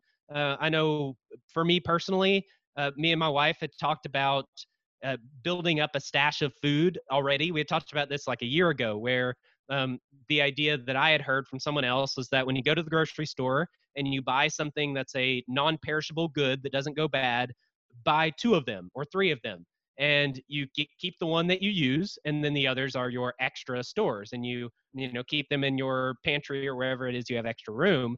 But the point is that you're going to be getting things that you actually use, and you're going to be building up a stash, and that way, if anything were to happen, and it could be something like this, where a pandemic, you know, goes around, or maybe there's a major power outage, or maybe you lose your job and you're having a hard time making ends meet. Well, you have all this food stored up already and you're prepared, and so you're not as reliant on that income or on electricity or on the stores being stocked or whatever it may be. And that's something that that I realized I had not done. We had talked about it, we thought about doing it, but we hadn't. And we were kind of caught a little off guard, like I think everybody, when this hit. Mm. And luckily, I kind of went out and stocked up when it first hit, and that was before everything was sold out. And so that was really nice. I kind of got everything I needed, didn't have any problems, and we were all good. But it did point out that thing that we were neglecting of having some stuff in storage and being prepared. And I'm hoping that these events and things that are going on now will kind of help people to realize that, hey, you know, this thing is something that I wasn't really aware of, or this is something that we should have prepared for and now we're going to implement, or, you know, this is something I need to educate myself on, whatever the case may be. Hopefully people will kind of spark interest in these different things that that they might not have been motivated to do on their own without having some sort of outside motivation, like a massive pandemic worldwide. And so hopefully we can see some of these movements really gaining steam, people getting behind them and incorporating some of these what I would consider positive ideologies into their lives. And that's what I'm hoping for. I definitely don't see that in the common masses in general. I see convenience and entertainment being prized above all else. But that doesn't mean that that it couldn't possibly play out that way. You know, people could change, and this could spark an interest in those types of things. Or you could even just have a remnant of people, a very small amount of people that that get more focused on these things, people that were kind of on the fence and that had thought about these ideas, like me with storing up food. I thought about that. We talked about it. And I was, so to say, on the fence. I wasn't sure if we'd do it or not. Well, now we're definitely going to do it. And so even if it's just a small amount of people, if they're dedicated and they really try to do these things, to maybe buy things that are made by local people and support local shops, or maybe it's make some stuff yourself and on your own, or maybe it's educating yourself on something that you realize you didn't really know much about or didn't understand very well, but it's fairly important. Whatever it may be, all it really takes is a small percentage of the population to really get on board and get behind something for it to actually gain steam and to go somewhere. And so that could be one of the positive reactions to this pandemic, whether it be now or after the second wave, or however things play out. But that's what I'm hoping for, is that it kind of sparks some of these positive ideologies to really take hold and to take off, and things that would not have otherwise. Maybe it'll be that push that really gets them going. Yeah, no, I totally agree. Like I say, every little adds up. If it's just a couple of people, like small amount, like your family and close friends starting to talk about it, but those friends have other friends but you're not friends with, and it's just slowly adds up.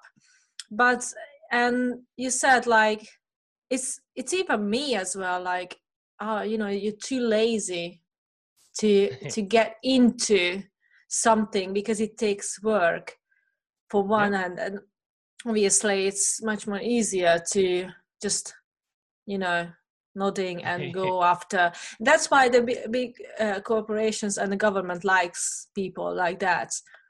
I mean, I just talked to my sister. Obviously I'm not living in Hungary, and I don't want to know anything about what's happening, but it's just getting worse and worse. The political, like, what is that? I just don't want to hear it, because it's just awful, like way worse. And like, that's supposed to be democracy as well, but it's like getting there as a dictatorship already for a while now. And how say it not be mean and cruel, but people are stupid. I'm sorry, like, we are stupid. And on the other hand, like, the other problem is, like, people like me want to know something, like want to get more truth behind everything, but I think the problem is I'm going to the wrong source. So there is all the two end, the governments, or what we should, the media and all the things, or I go to the other side of it, where is just everything theory. And I think we need the people like you or your podcast, or because you go behind that theory, you checking as much as you can, like whatever you can find in one certain topic or area or subject or whatever we call it, you go really back to the history as far as you can to see it is true or not. And then everybody can decide, but actually you provide the information that, yes, your own opinion, but then we can decide, do we want to go with this opinion or not? And definitely I think there's so many people are changing around me, or I can see the people I'm talking, that everybody's like, everybody's hoping that we are going to create something different, a new normal. Around what we can. It's all about, like, how the mindset as well. But I'm going to when I'm going to back to work, or when I go to shop as well, I'm trying to get something a little bit more now. We can. I don't think there are already rules how many stuff you can buy. Before, you could only just get one milk and one pasta, for example, because they stopped let you take anything else. And I think there's no such rules. But I really hope people are changing at least a little bit. like most of us, let's hope that like not just everybody is a sheep. We are not behaving sheeps anymore. um, and and maybe there is going to be something else in our Yeah. behavior. I think the key is critical thinking and thinking logically and rationally instead of emotionally. That's something that is very important because you can get riled up if you hear one side and they're going off about, how horrible something is or how big of a deal something is, and you can get caught up in that, and it might be a legitimate thing, but if you get really caught up in it and then just go for it without thinking about it and researching it, or even just pausing for a minute to see what you think about it, then you can get caught up in something that may not be true, or maybe it's leaving out a very important aspect, or maybe it's in the end supporting a goal that you don't want to support. Again, people can get led by sheep, and a lot of that is through the media and through social media and just ways of getting people to react automatically, where it's just like stimulus response, something happens and someone acts and that's it. But you have to insert the critical thinking in between those steps, where something happens, then you think about it, and then you respond. And to me, at least, definitely in the public school system in America, critical thinking is not taught much at all. It's more how to memorize something and how to follow the rules and how to do what the teacher says. You're supposed to do this problem this certain way, and you're supposed to write your name in this exact place, and you're supposed to have all of this information, and this is the source that you use, and don't question any of it. You can't question your teacher, you can't question a textbook. You're supposed to just, they're the experts, and of course they're going to be right. And so when you grow up, it shouldn't be very surprising that people trust the experts, and they're told something, they see it on the news, oh, must be true. Yep. And yeah, that they weren't really taught to think. And so that's something that we have to figure out on our own as we get older. And it's hard because you're caught up in your job and your family and your friends and the entertainment. Entertainment isn't all bad. We need to take some time to just relax and to hang out, and consuming entertainment can be a positive thing in small doses. And so it's hard to really try to learn, I guess, how to think and how to educate yourself and how to research things, um, when you weren't taught that, and that's not how you lived your whole childhood usually. And so it's kind of new. And then, like, the problem that you mentioned is a big problem, where you've got all these different sources, and we have access to more information than ever today with the internet. But you usually see the two extremes. It's either crazy conspiracy theories not backed up by anything, and they're way out there, or it's the official mainstream story and the mainstream narrative. And neither one are completely true, but they both have some truth behind them usually. And so you basically have to, at least what I've had to do, is look at both sides and then kind of figure out what's true and what's factual and what's most likely by kind of comparing the multiple different angles. And yeah, it's hard because it's hard to find content that's not emotional and that's not one-sided and that's not extremely biased. And I do try to provide that on my podcast, but I have my own biases, and there are things that I believe, and there are ideas and ideologies that I get behind that you might not, or someone else might not. But hopefully, you could listen to me and listen to some other people that also present things in a similar fashion, but might have different opinions, and then then you could come up with your own opinion on things. But besides just having trouble finding sources, it's hard to find the time, and that's another issue. I mean, most of us don't have 5 hours a day to dedicate to this, and even finding 1 hour a day is hard.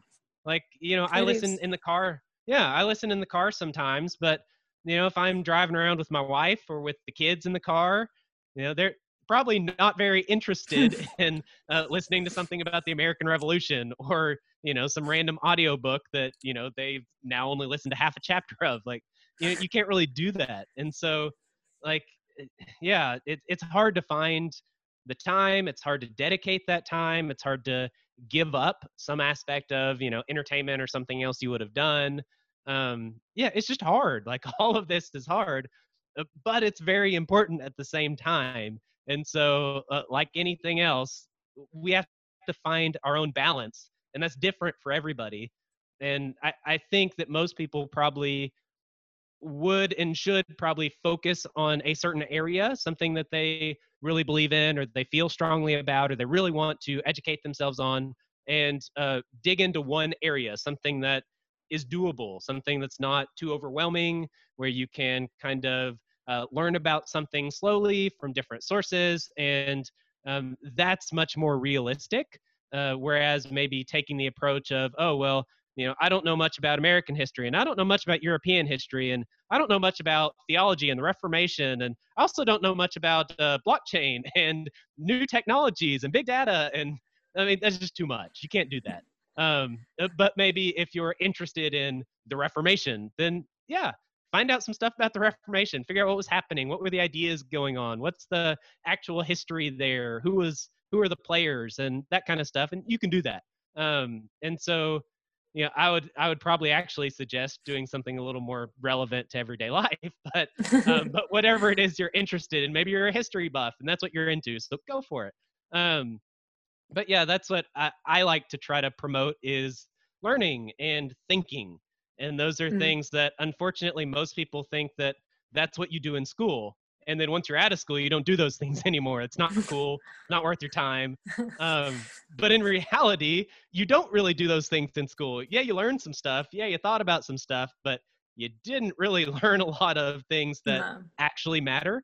And a lot of stuff got left out, and the way you were taught to think and the way you thought about it was probably all wrong and was not related to problem solving and critical thinking and things you can apply in your life.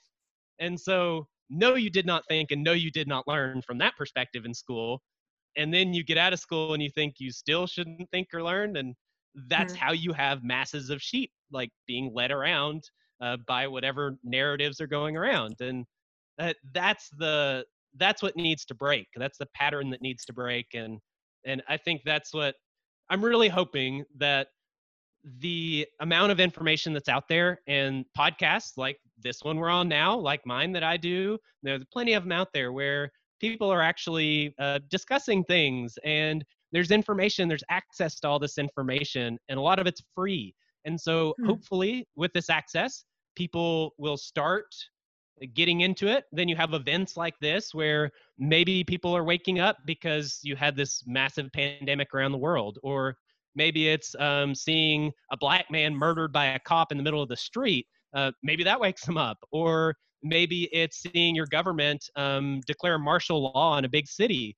Whatever it is, hopefully people will wake up to whatever it is that prods them to wake up, and then they get into these things and actually start learning and applying things. And that's the positive side that I'm really hoping for, and that's what I believe in. And so I try to support that, and I do what I feel is my part and that I can do for it. But yeah, ultimately it's, what will people decide to do with their time and with their energy and their efforts and their thoughts? And I don't know. And Mm. it, it will be interesting to see how things play out. Will governments and corporations get away with this stuff forever? Will there be a new, revolutionary moment that goes through the world? I mean, I don't know. Any of this is possible, and so it's interesting to see how things are playing out and to see how people react to this stuff. And you can definitely see that herd mentality of, yeah, being sheep and being led a certain way.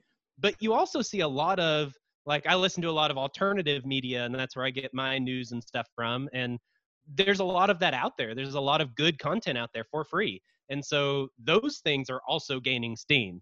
And yeah, I'm curious to see how this will play out, because I know that the alternative side is going to keep producing stuff and keep getting further. Technology is going to improve. Access is going to improve.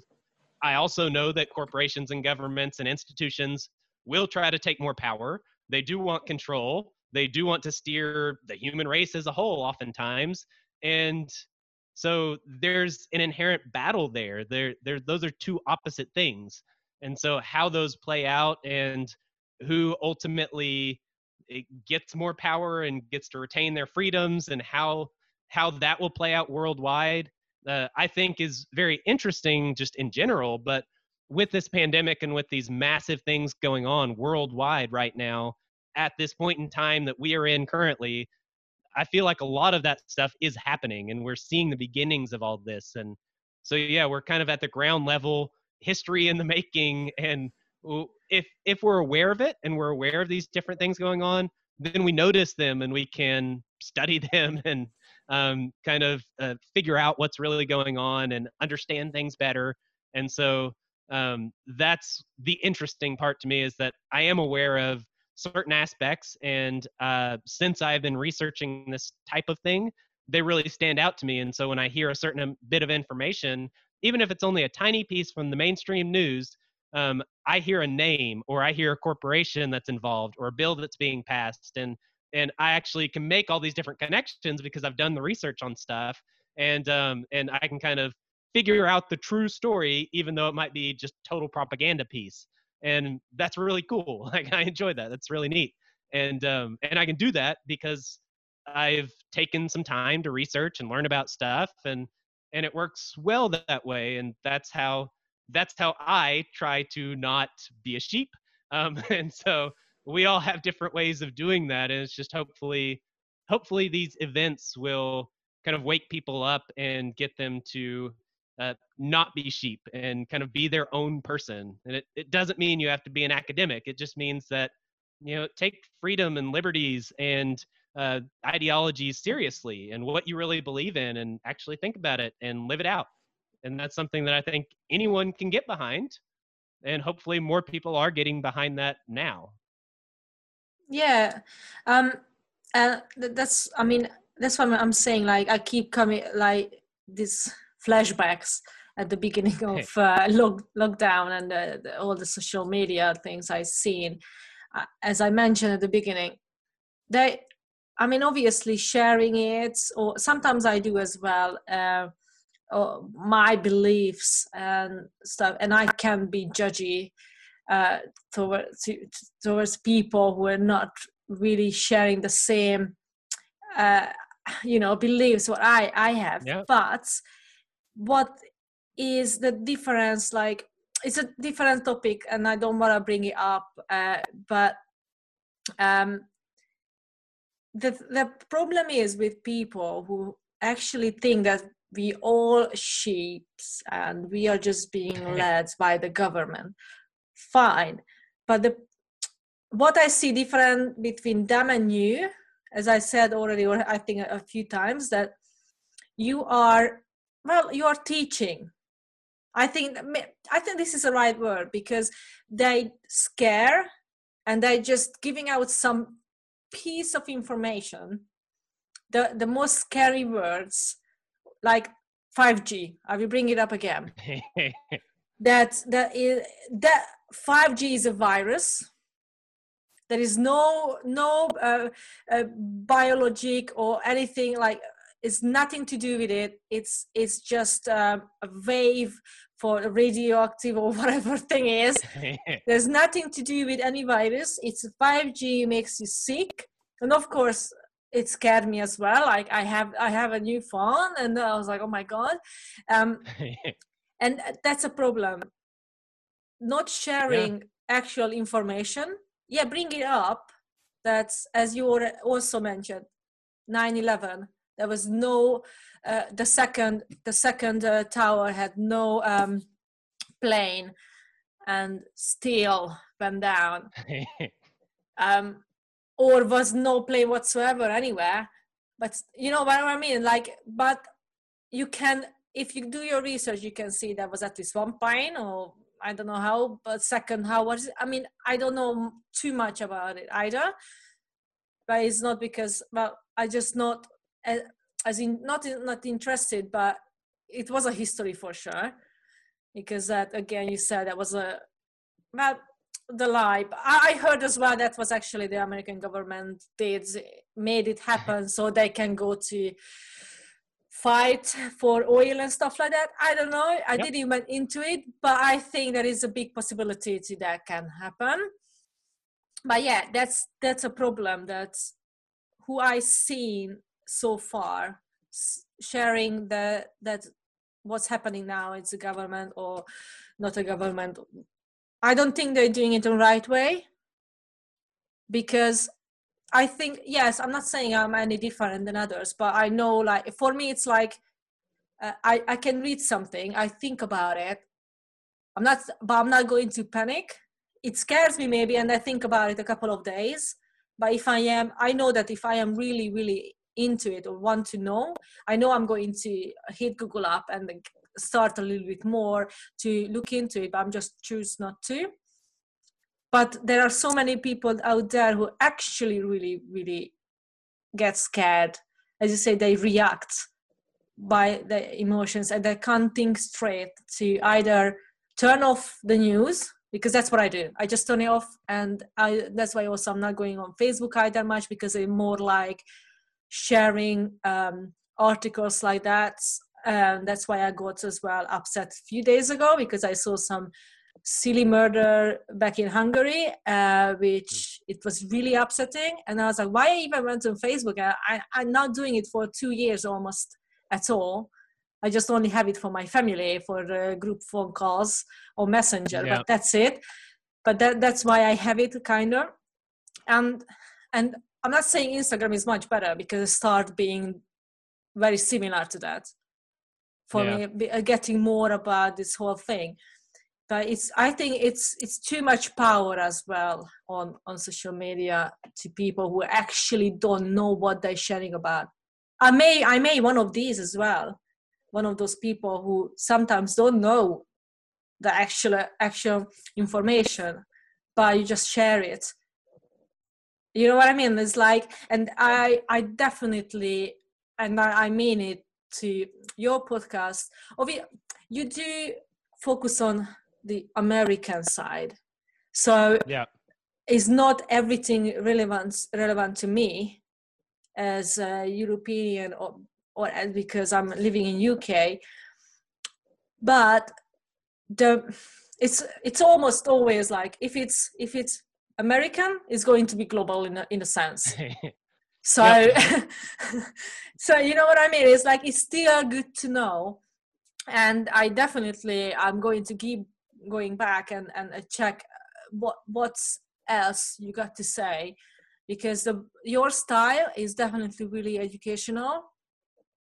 And even your bio, when I was reading, I was like, oh my god, I don't even want to talk to him, because I will be like just about kind of, yes, because I have no clue about a lot of things. But that's the whole point of I know you do interviews and talk to people who is in a similar circle to yours, but I think it's a very good thing that you're talking to me now, because my circle does not I don't know actually who is listening to my podcast, but I started Generation Q because of COVID, but it's in a similar, not the similar approach whatsoever like yours about this, at least the 3 episodes you did.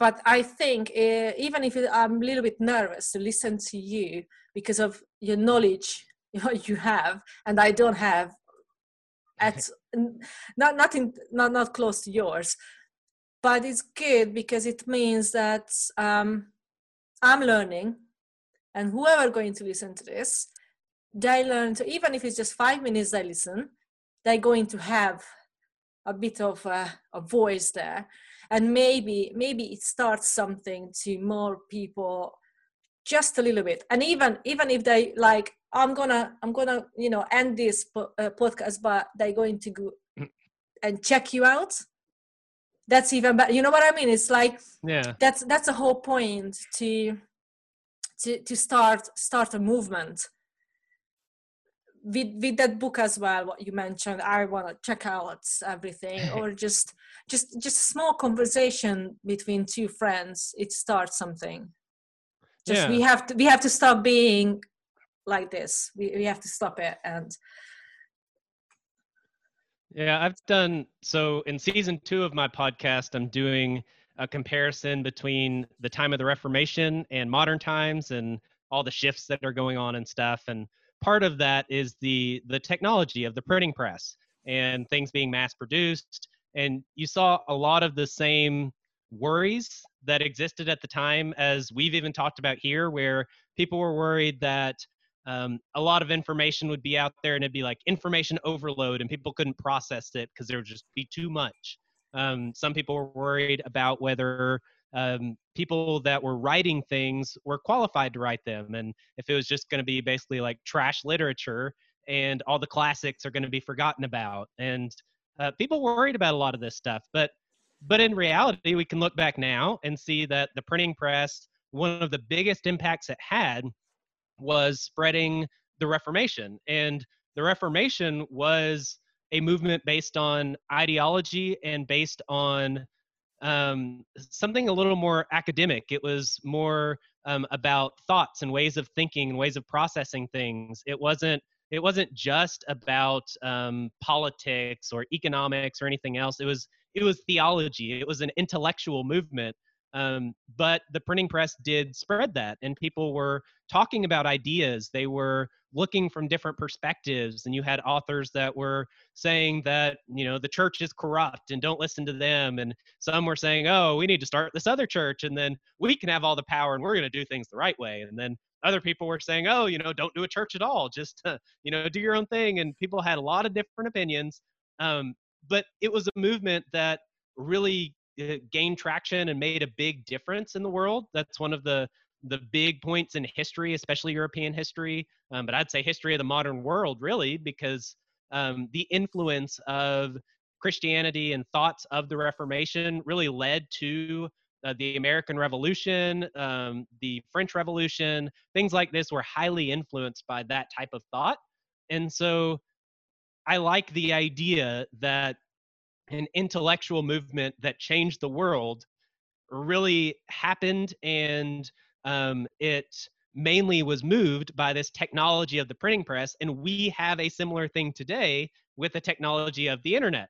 And there is a decent chance, as I've been playing out a lot of different parallels, a lot of the stuff that happened then are very similar to the things that are happening now. A lot of the same shifts. It's different players. You've got the state, for example, takes the place of the church at that point in time. But a lot of them are playing out. So we could see something like that where some of these movements really start to gain traction now that we have the technology, now that we have some disruptions that have happened in society. And you've seen some of this stuff in the background. Same with the Reformation. There were people talking about this decades before Martin Luther, and it finally gained steam at a specific point in time when the technology was ready for it and when just society and culture seemed to be ready for it, and it hit, and it changed everything. And so yeah, we might be able to have that with something like podcasting or something that we use the internet for.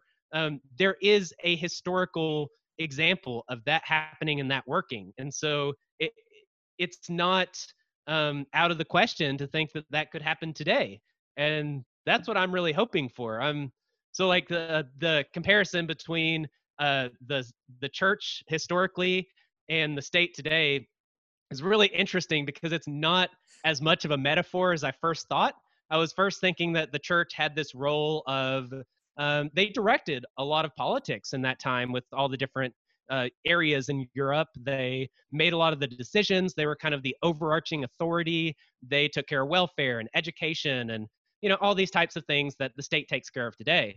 But the more you dig into how people relate to the state today, especially in comparison to the church, it becomes more and more clear that the state, I guess people's relationship with the state is a religion. It's you have these songs that you sing, you have these hand motions that you make, you have these certain rituals that are done. So you have the special priest class or the politicians. They do a certain ritual of writing a bill and voting on it, and all of a sudden you've got these new things. And it's stuff that applies to everybody universally. They tell you what's right and what's wrong, what you can do and what you can't do. I mean, it's like all the aspects are the same as a religion. It's based on faith. It's not that there is like a thing called government. It's not you can go, oh, well, show me the government. Let me see it, and I want to understand it. Like an alien comes down to Earth, and they're like, what's this government thing? What are you talking about? And you try to explain it to them. So, so you have some people that rule over everybody else. So, well, no, it's not like that. See, we have the power, we have the control. We are in charge of the government. It's like, oh, so you can tell the government what to do. Well, not really me, but we as the people, we can do it. Well, show me this government so I can see, who it is, what it is. Oh, well, you can't really see it. It's this thing. It's a system. You have to believe that they have the power and the rights, and they're going to do the right thing. And it's the people that really have power, but they make the laws and tell you what to do. Well, you get how that kind of breaks down.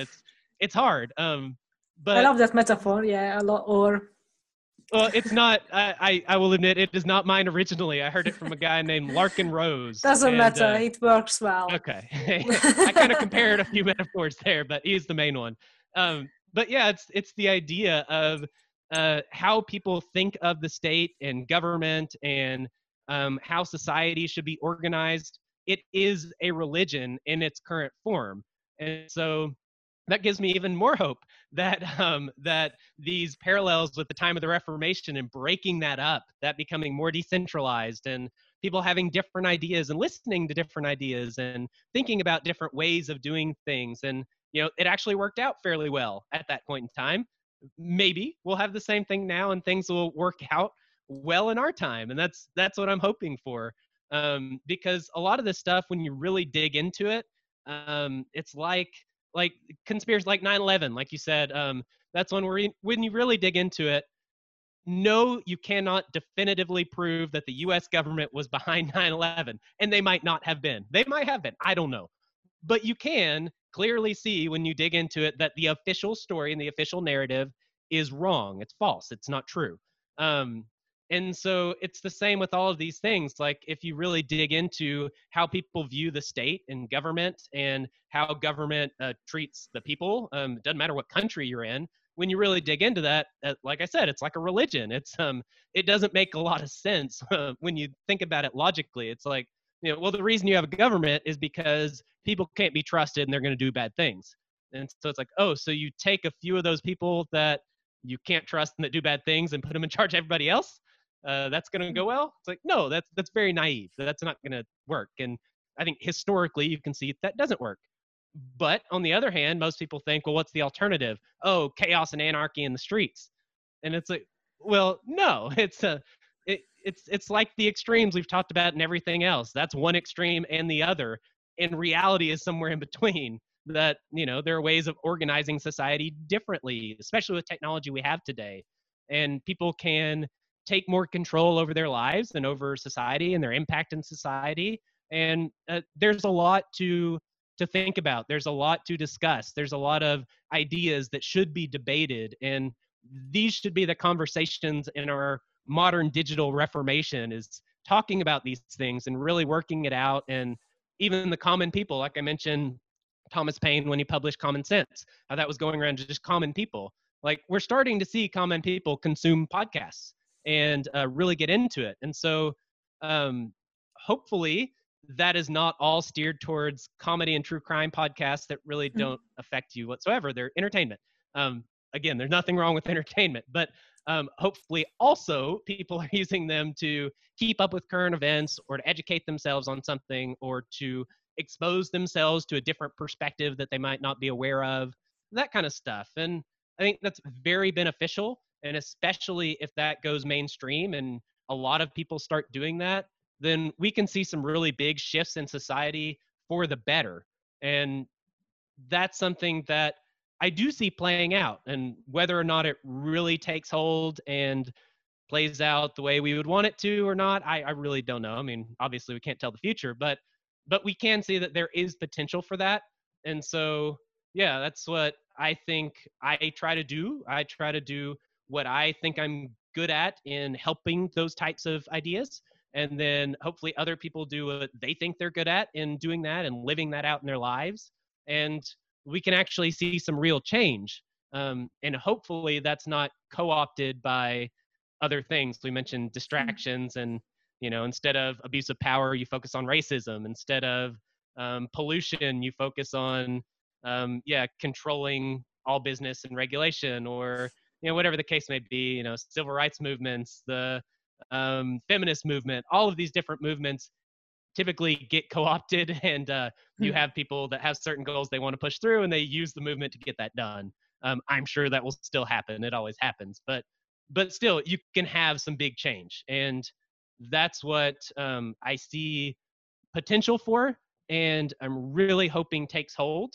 And I'm more and more encouraged, I guess, the more I look into it, and the more I see people doing these types of things and living it out and learning. And it's very encouraging, and hopefully that continues to take off. Well, I think just amen to that. That's that's all I can say, because I mean, seriously, the amount of information you have is mind blowing, and I just keep like, I can't believe how you can talk about without any pressure or anything, all this kind of stuff. And I know you could still go and on and on and on, and this is beautiful. Like, I'm like, like, wow, and I love it. And thank yes, you. no, seriously. As I said, it's not everything is. I am always open-minded for anything. I am. You can talk to me about everything, and I can, like, okay, especially even if I have different opinion about it, but I'm always the person that you can talk your side, your opinion, you can share. And I may going to still disagree, but at least I am open to see what you think of the same subject. And I think we all should be like this, to be able to talk. And I'm not saying because I'm disagree or anything with you right now, but it can happen always, but we have to be respectful with each other, and this must be this is I think the key. Well, don't lie and respect each other. These two, like and then the changes definitely can be applied, or anything. But and disagreement is very helpful, as long as you can be respectful and you can consider other perspectives and you're open to things. Then disagreement is very beneficial. You debate topics and it helps you to understand them and see different perspectives, and that's really good. And so that is a battle that's happening now, where a lot of people can't debate. They just argue and get mad and run away. And it's easy to do online, because you see something you don't like, you just click it away and you're gone. Or you just type, a little one sentence remark about something and, make fun of it, and then you go away. But actually, having discussions and debates and these types of things are very good if they can be done in a good way, and in a way that's actually beneficial and promotes progress and promotes thinking. These are really good. In general, I am actually at the point where I need to get off. So yeah, of course. Well, it's past 11 already PM, and I have to be up okay. very, very early. But yeah, no, I could still listen though, even I'm starting being a little bit tired. But it was awesome. I loved it. Thank you for having me on. No, thank you. I mean, even months later, I definitely need to go and check your podcast. But are you on just the Podbean? Yeah. So or I'm on Podbean. Else? Yeah, Podbean is who I do my hosting through. So that's like where the website is, and you can stream from there. But it's also on Apple Podcasts and Stitcher and all the main players. So yeah, if you or anybody else wants to look it up, you just search for Our Foundations and you can find it. And it's pretty much on all of them now. Okay, no, I will. For me, I'm a Spotify user, but I think lots of people are Apple podcast user. So I think this two is the main. I mean, as far as I know. But I was listening to you now on the website. But Yeah. Yeah. Well, thanks again for having me on. I enjoyed thank it. you I too. like talking about all this kind of stuff. I It's can something see, I'm and really this interested in. it's really cool. It's really cool. You keep doing, because I want to know about a couple of things. So I need to get into your podcast and then just search and browse and everything what I can see there and learn from. Yeah. So you keep doing your It's work. interesting. It is. I want to see that pattern of this what you just mentioned. Your second season and all that thing. I wanna Yeah, that's dive a good into it. one. It's a little different because I did the first half where I brought on other people that were kind of experts in different aspects, and we kind of talked about how that parallel plays out a little bit. And it kind of changed. The first one I did is the first interview I've ever done in my life, so I feel it still turned out fairly well. But there are things that I did differently as I went on with the other interviews. But that's interesting because the interview format is not what I do in season one, so it's a little different. And I'm actually finishing up that aspect and getting back into the solo stuff. But yeah, it's really interesting. It's as I've dug more into history, I've learned how relevant that actually is in understanding modern times and like kind of noticing things that are happening. It's not just this dry stuff you learned in school. Like there's actually stuff that matters and applies. And so that's been very beneficial to me.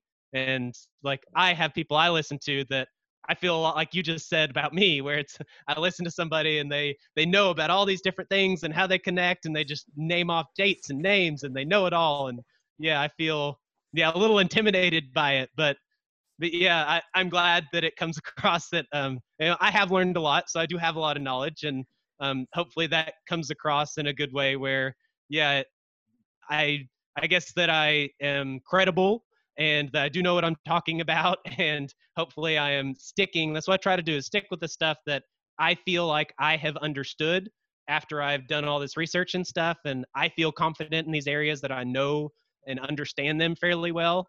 And so I'm still learning about lots of other things from all these other people that know things so much more than I do. And yeah, it's one of those things that just never ends. Like learning never ends, and that's a good thing.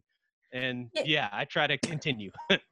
Yes, but again, just a few seconds before you go. But that's a good thing, because you were listening to those people and you wanted to know more. And I was listening to you now, I was talking to you, and now I want to know more. Maybe not exactly the same topic what you are, feel home. But what I am interested about, I feel like I actually, if I want to spread my my words, my voice, my thoughts, then I have to actually dig into a little bit more to be more, I don't know, like, so this is how it starts, the chain, the wave, like from one person to another, and that's a beauty in it. So Yeah, thank well, you very thank you much. for You did inspire me about doing my things a little bit more serious. Yeah, well, In a thanks for way. letting me be part of that wave of learning. Thank you very much. You're gonna hear from me as well still, Okay. obviously, about when I did this a little bit. But thank you so Okay. much. It was awesome. Yeah, it was fun. My family just came home, That's so I'm done. all right. Hi guys. Thank you very much. All right. Well, we'll talk to you later then. Yes, we'll do. Bye.